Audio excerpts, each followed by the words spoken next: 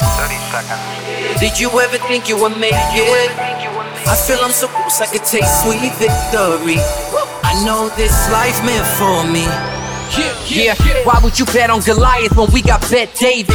Valuetainment, giving values contagious. This world of entrepreneurs, we get no value to haters. How they run, homie, look what I become. I'm the one. I'm Patrick Bedevey, host of iTim, and today we're going to have some fun because we're talking to Doc Antle from Tiger King. Yes, Doc Antle from Tiger King, and he's going to reveal how much money he got paid from this documentary that got 65, 70 million viewers. You're going to be shell-shocked how much they actually paid Doc Antle. Doc, thank you for being a guest on iTim today. Thank you. Thanks for having me. So let me ask you, I had a chance, I'm at work, one of my graphic designers, Nancy, is talking about Tiger King. Pat, you got to watch it. It's amazing, the story of Joe Exotic. So they go and create a meme of me dressed as Joe Exotic. I still have no clue what's going on. They posted on Instagram. Everybody's thinking I watched it. Then I said, look, let me see what these guys are talking about. I watched the first episode one night. I find myself, staying up to 3 o'clock in the morning, watching this flipping show of Tiger King. I couldn't believe I did that. So have you had a chance to watch the whole thing beginning to end? Yeah, I got to watch it. I took the time and looked through it. It's quite the salacious sensationalism ride, One thing it definitely is not is a documentary. It is just a wild TV ride made by some really good editors. So one thing it's really not is a documentary. Wow. So you would call it, is this one of those things qualified to say a fiction based on some true stories? Yeah, a docudrama.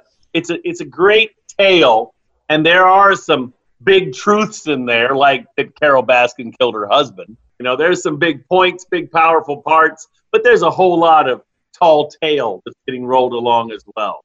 So has it done good for you? Has it done, like when it came out, were you happy this was coming out, or were you kind of like indifferent about it? It was a disaster in certain ways. It made a lot of outrageous claims against us and what we do and what we're really working on. I worked on another program for 3 years. It was a HBO show about environmental protection, about tiger conservation. It included Richard Branson on his lemur conservation program and a guy that was a turtle conservation guy. We were doing a whole program of how private people were able to produce great results for worldwide conservation. We worked on that for a few years, and then this March, I just happened to see a trailer for Tiger King, and I saw I was in it, and I was like, what is going on? And I called up the director-producer, Eric Gooden, said, what the heck's happening here, dude? This looks like I'm in this, and I did not give you permission for that. I have a contract with you for absolutely not this. What's happening? And, he went, oh, well, they took it from me. It all went away. I bulk sold everything. I made this special with you. Then I made this other stuff with Joe Exotic, and I went and interviewed Carole. The two weren't really supposed to mix up, but the guys who produced for Netflix the show Fire Festival, which was really a train wreck, crazy thing as well. Yes. That guy took all the information. He edited it, and he made the show out of it. Eric, the producer-director, he claimed it was out of my hands. They took it away. It's not my fault. Don't worry about it. Did you ever get paid or no? No, never done. Get out of here. Nothing. Are you freaking kidding me? It just fell off the map. That's unbelievable. Went rolling along, and I told him, how can you do this? We don't have papers for this. We only have the original show, and it says a one use only on the contract. And so, it's all going to be greater minds than mine that will fight it out and decide who gets $1. So I know Joe Exotic has got, $94 million lawsuit he has against them. I know a bunch of things are happening like that. Are you doing something with these guys or no? You're just kind of leaving it out because it's bringing a bunch of marketing to you.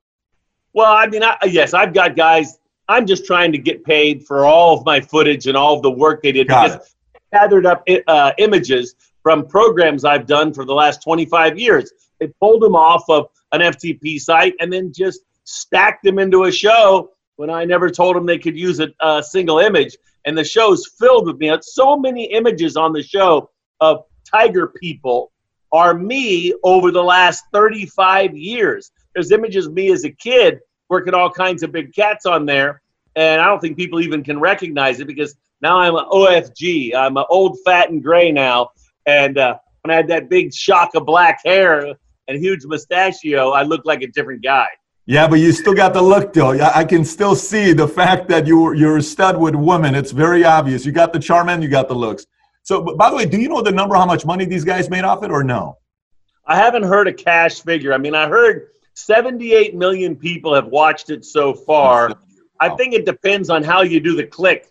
You know, there's a click where you saw part of it, and there's the click where you binged it and knocked down the 7 hours. So I guess it just depends on whose statistics you're looking at. But it's a runaway hit. Certainly one of the biggest things in the world these days. I get a lot of contact from Australia, from England, from the Netherlands, all kinds of places around the world have Tiger King fever.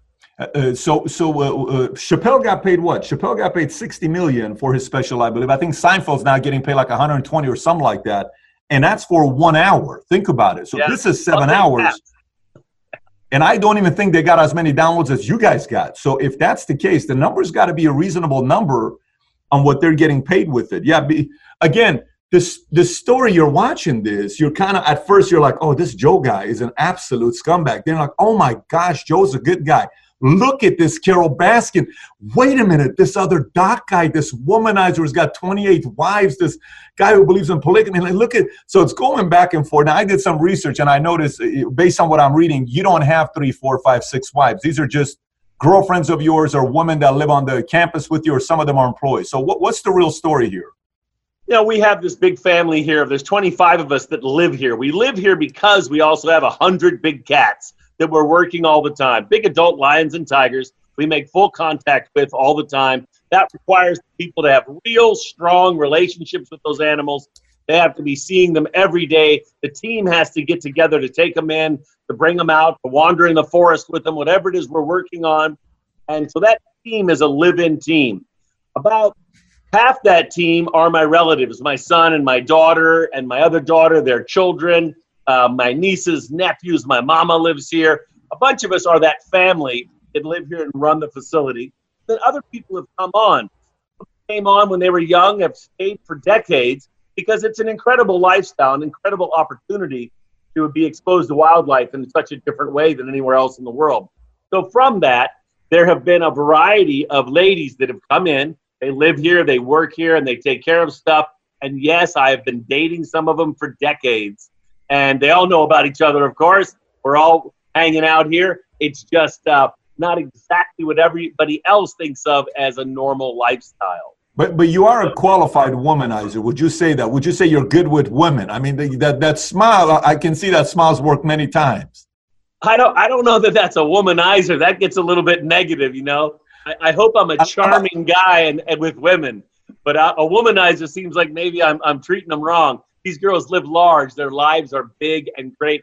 They're super talented earners. They're characters that go out and work so hard. They benefit from it themselves. Their family come and live with them. The girl China who's on the show, she's there, and she's got her sister living with her. They've helped run things with me here for the last 20 years. They're super quality ladies that just make the whole thing rock. So I would assume, I am 41 right now, okay? I got an 8-year-old, a 6-year-old, and a 3-year-old. I got a 3-year-old daughter. I am very thankful for there not to have been Instagram or Snapchat when I was 18, 19, 20 years old, because I just don't want any of that stuff to be seen by my kids, because if they see some of the footage, they're going to have to explain themselves why that's their grandpa or anything like that. There's some of that priority with the wording and the language and the life you lived as you get older, kind of like, well, you know, I don't want to talk about it right now. I'm a grandpa, right? I got kids, I got grandkids. I don't need to bring that up. Is that kind of what phase you're at? Sure, to some extent. Okay. Certainly 20 years ago, I'm 60. When I was 40 years old, life was more footloose and fancy-free. I traveled way more. I lived on a lot of big Hollywood sets. I made Ace Ventura and Jungle Book and Dr. Dolittle. I lived out in Hollywood a lot of the time. I traveled around the world and did a lot of different films and stuff. So, of course, you know, you're in your 30s and 40s. It's a different life than you are in your 50s and 60s. And, you know, things are slower and faster according to, you know, how engaged you really want to be running amok. And, you know, I found fabulous girls who stayed on, for decades. And they're so reliable and so good at their job. They are able to take care of my other kids, which are these big chimpanzees and orangutans and elephants and tigers. And they make the stability of those relationships, which are very extensive. Every single night we have sit-down dinner with giant chimpanzees. They come in, we cook dinner with them, they sit at the table. And that's why we're the last ones in the Western world that has these great big apes that come in and interact with us. It's a bygone era that anybody even knows how to do that any longer. Which do you prefer, animals or human beings? People are phenomenal. We have emotion and we have capacity to be incredibly cool. Most people are lost in their sauce and are living on social media, and they don't know which way's up. So those guys, I'd rather hang out with an elephant or a monkey. But if you're really living to your ability, well, you have this incredible insight into the creation and all the things that are so great about it.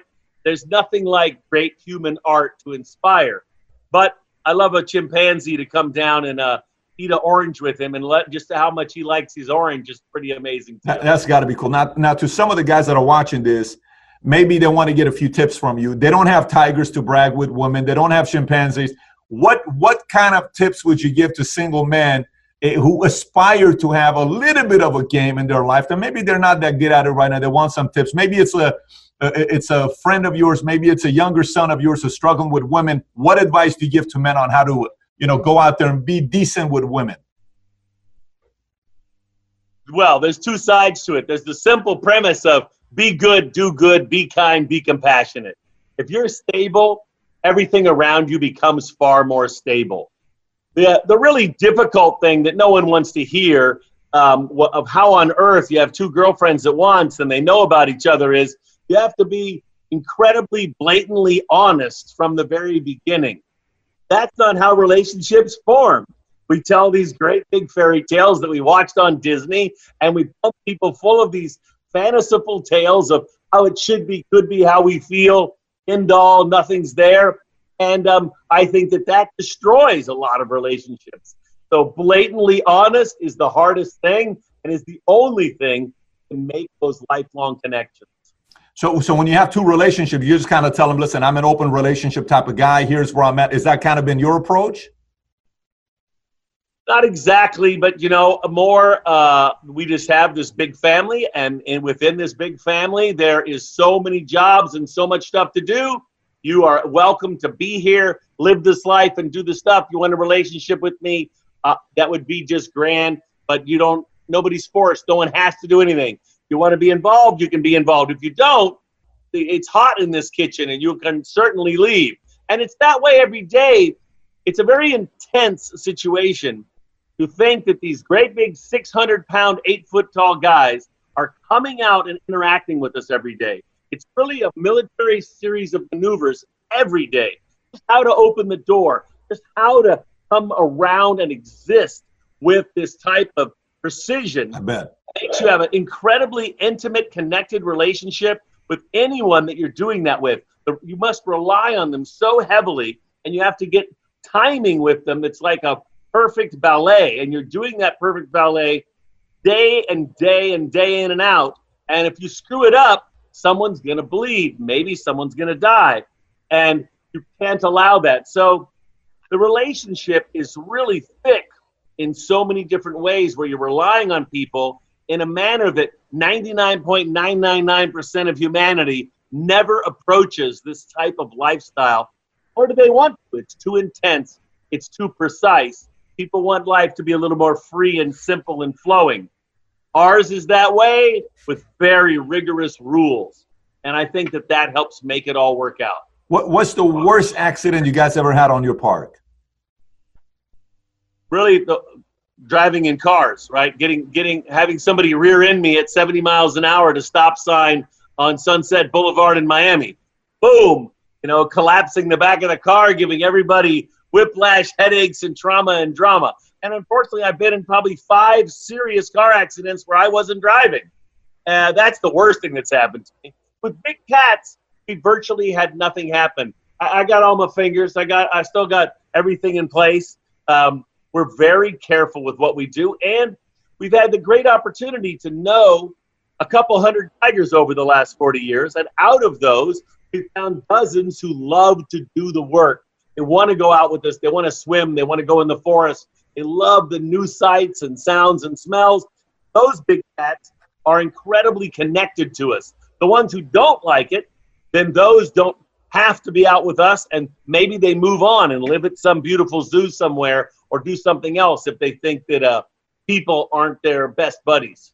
Now, let me ask you, for me, I'm big on asking birthdays. Like if I'm interviewing somebody, you can't ask in job interviews, but I'm always curious to know what your birthday is. You know, when you're born, when you're doing this. How much do you see a trend with people who like certain type of animals and how their personality is? Dog people, cat people, tiger people, chimpanzee, or people who don't like animals or like birds. Have you seen a trend with that yourself since you're in that world, or not at all? You mean like they're a Leo or a Sagittarius? No. What I mean is like dog people you trust, tiger people you got to be careful with, cat people you got to be careful with, tiger people are independent. Like, have you noticed a trend there with people or not at all?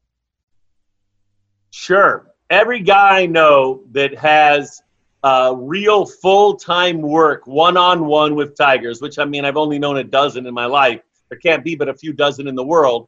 Everybody I know like that is pretty much very centered on their own life. They're not very social. They don't go out. They don't go do stuff. They rarely drink. They just are not a guy that is out doing stuff. They live a very centered personal life. All the guys I know that do that are girl crazy.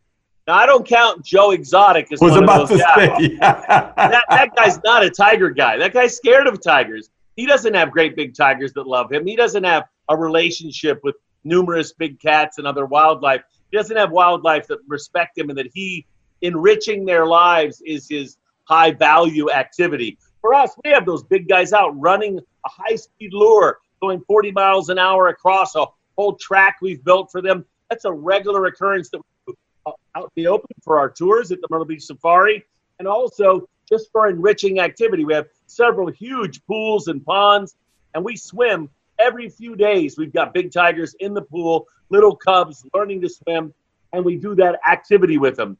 Joe is in another world. Joe is about Joe. Joe is looking for the world's greatest party. He was trying to find it. In the midst of that, he OD'd on drugs a few times. He made and spent millions. Joe had a lot of money when he started. The Joe I met 15 years ago, he had brand new everything, bought anything he wanted. He had some old oil money from Texas that was his family money, and he blew through a lot of it. And in the end, the snitch Jeff Lowe and probably the other guys that were there involved, they kind of bled that last money off of him, and he went broke, had a public defender for a murder for hire for charge, which I think helped get him a 22-year sentence. But, Jeff and Lowe and James Garretson, they kind of bled out the last of that, I think, from Joe's last stand there in Oklahoma before he ran off to Florida. Now, have you, Joe, and Carol ever been in the same place together?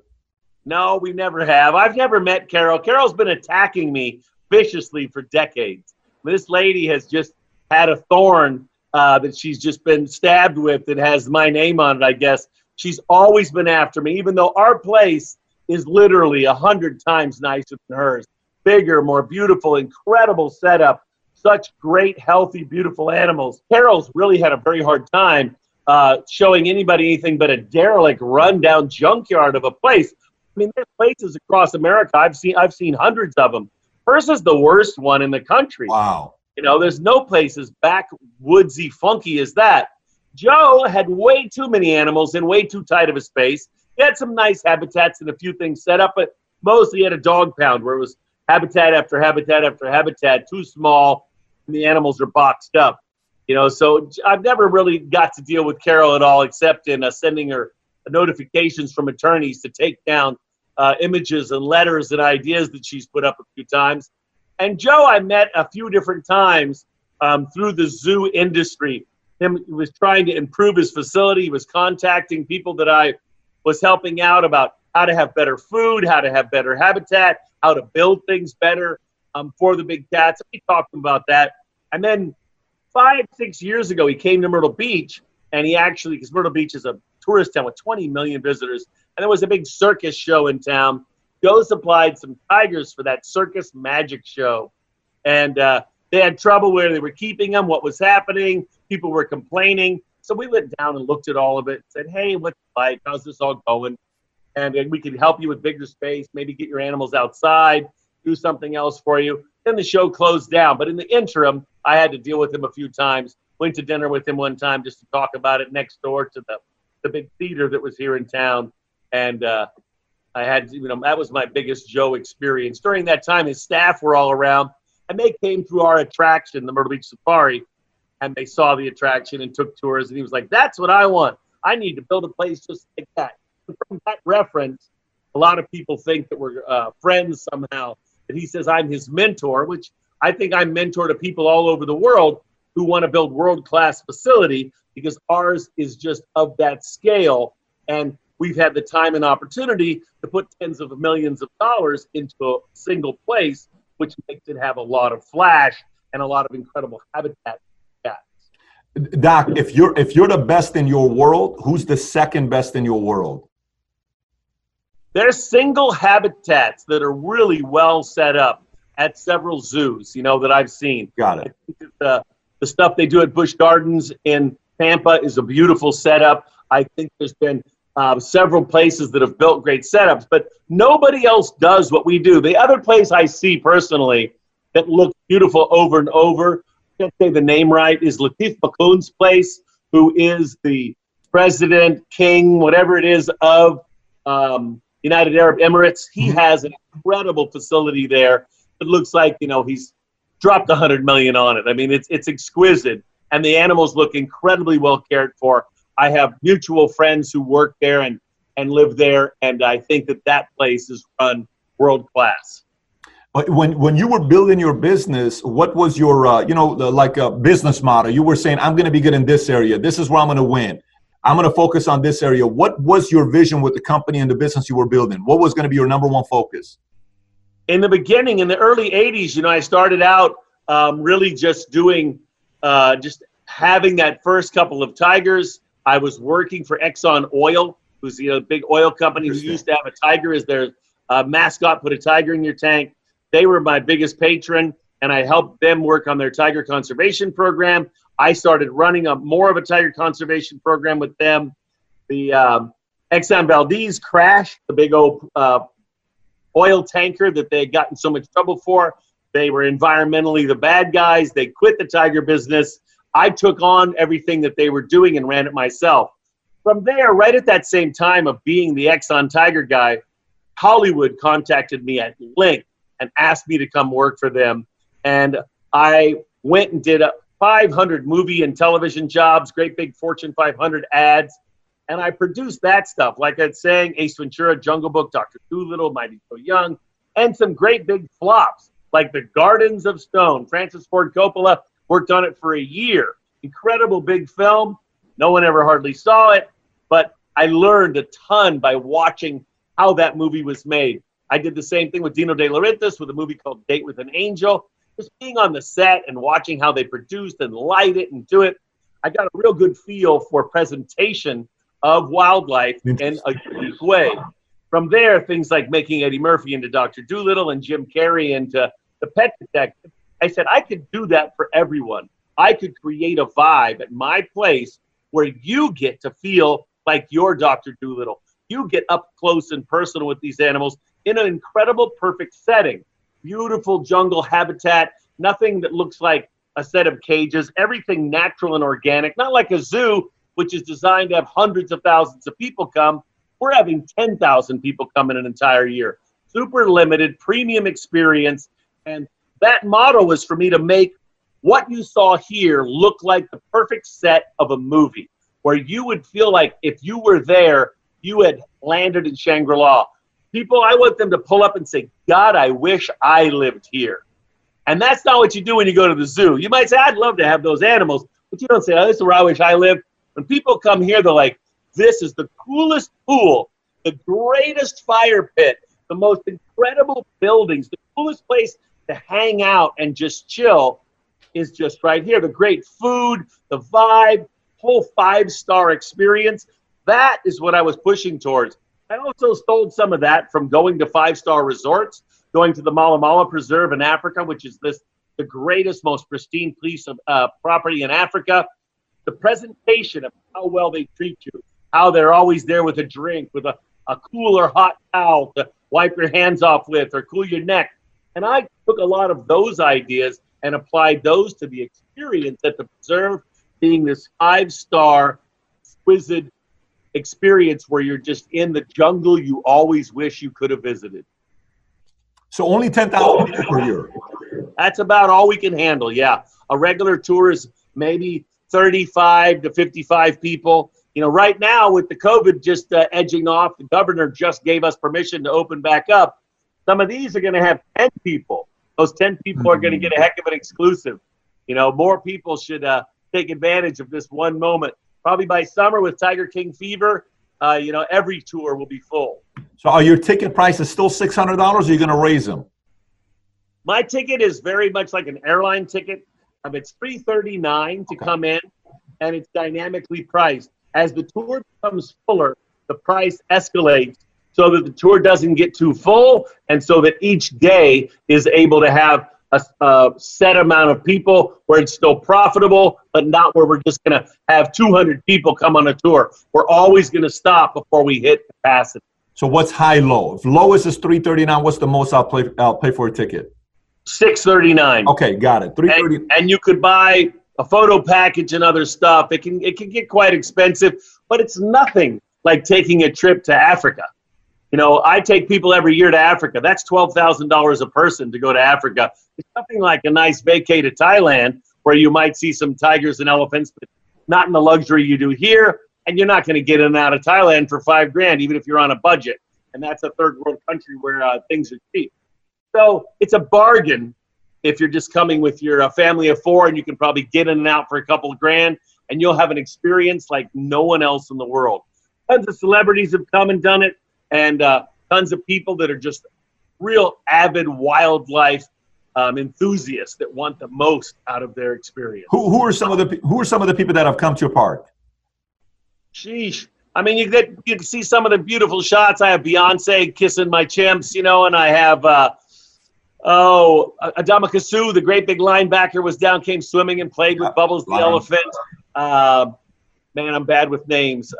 Any presidents, any politicians? Floyd Mayweather came and hung out. I saw Jimmy Carter one time. He came and saw me. I saw President Bush one time saw us as well, but I went and saw them at events. I didn't do it.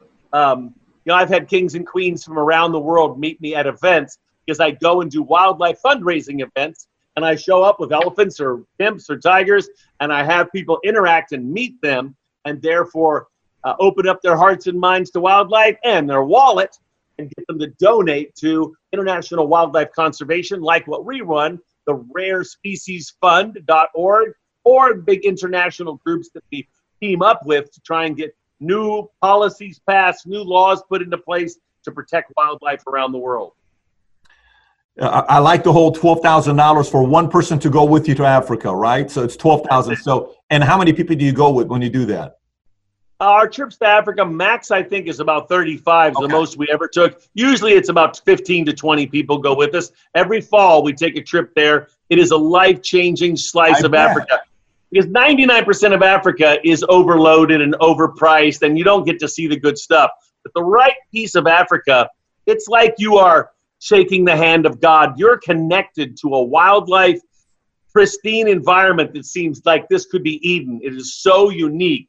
But even in Africa, it's 99% gone. The wildlife of Africa is on the brink. Wildlife across Asia and Africa both are having incredible trouble, and wildlife conservation is in dire need over there. And right now with the corona out, no tourism has happened. There are so many wildlife facilities that are in dire straits. Animals are even starving to death and dying because no one's come by to hand over that dollar for an experience. Wow. That's Western money that makes the East run.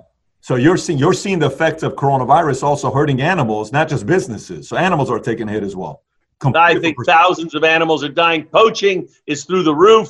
You know, the poachers are out there taking advantage of everybody being hidden out, and poaching is rampant across Africa and Asia. I mean, it is big, big business. How are you being affected by the pandemic? I mean, Easter is an incredible time in Myrtle Beach. Often the town of Myrtle Beach, which has 150,000 hotel rooms, is no rooms available in the entire town. You can get 1 million people here over the Easter season, and we have no one here. It just dried up. And we have the stay-at-home order. All businesses closed, mandatory.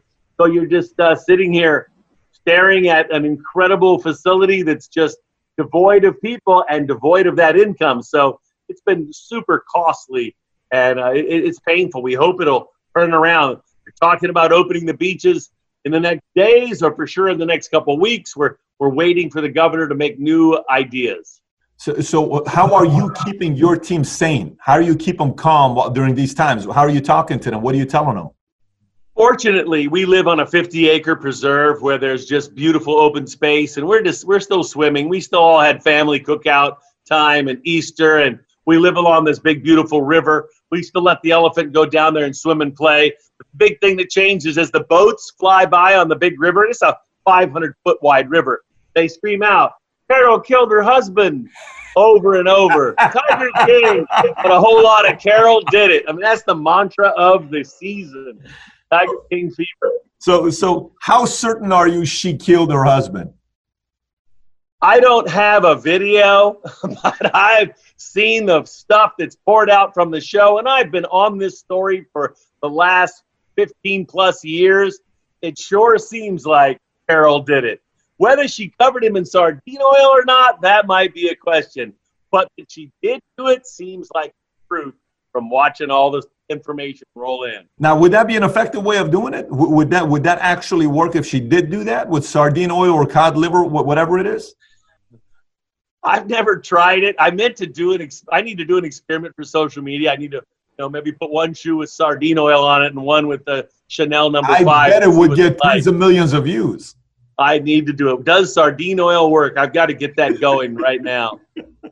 So since you're you're good with women, Lincoln once said, the best thing to do with an enemy is turn him into a friend. Have you ever tried to make Carol a friend?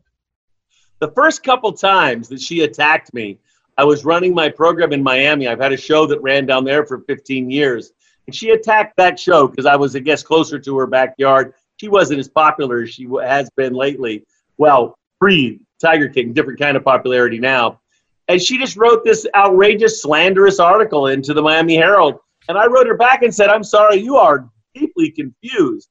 She was just talking about the poor quality of care and facility and place. And like, there's nowhere like us. There's no vets like our vets. There's no facility like our place.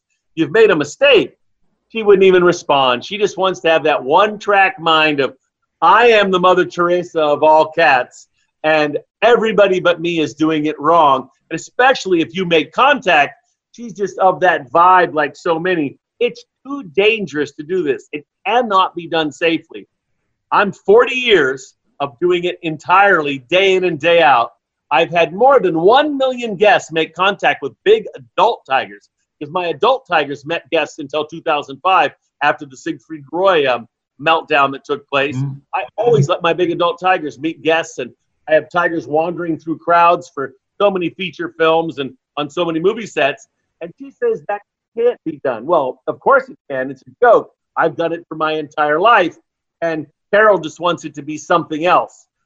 It's a matter of teamwork and skill and understanding the rules and the language of the wildlife you're exposed to. The real experts that I know have had no accidents. There are people that do, but every time something comes up, there's a secondary problem. There's substance abuse. There's somebody too far, too tired. They brought a person in that they knew shouldn't be there, and that person got hurt. So no one's ever been killed by a random tiger, except at the San Francisco Zoo, where the guys on Christmas Day some time ago, maybe a decade ago, were playing around on Christmas Day. They had a BB gun. They were smoking dope. They were kicking and hanging out. And somehow, at the very end of the day, a tiger climbed out and ripped up 3 of them and killed 1 of them. And that's the only place. And so that tiger was in a habitat, in a place, doors closed, of what's supposed to be a world-class zoo. So tigers are incredibly reliable if you know the rules, just like driving, right? I got friends and family members have died driving. Everybody knows somebody's been in a terrible car accident. If you go to the store today and you decide to drive there backwards, you'll probably have an accident.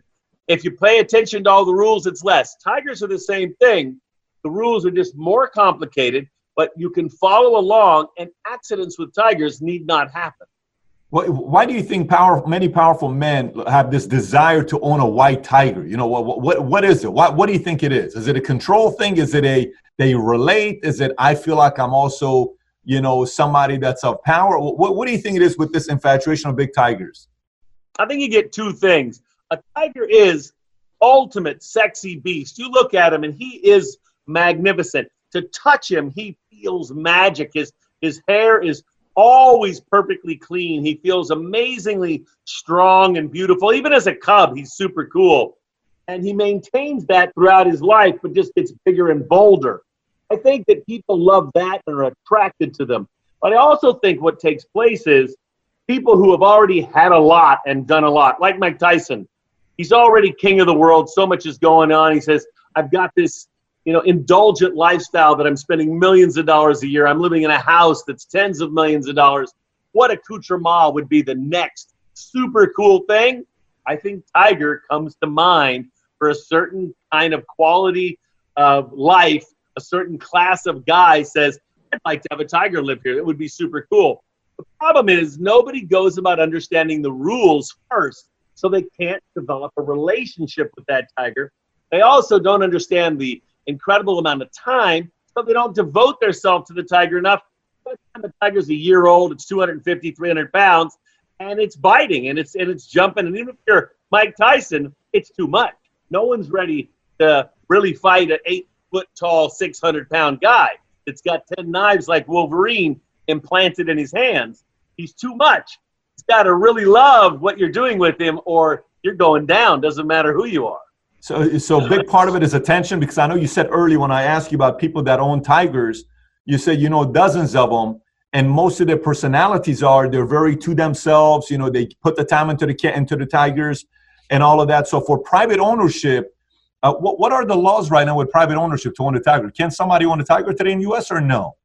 Only in a few states. I mean, in South Carolina where I am, it's illegal. In most of the states, certainly all of New England, it's been illegal for a long time. There's a few places, Alabama, maybe Nevada.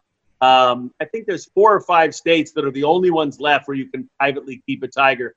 If you have tons of money, Michael Jackson had private tigers and private gyms in California, of all crazy places, because he has unlimited access to funds. If you have unlimited access to funds, you build a zoo. You put it wherever you want. You put in zoo staff. You bring in zoo veterinarians.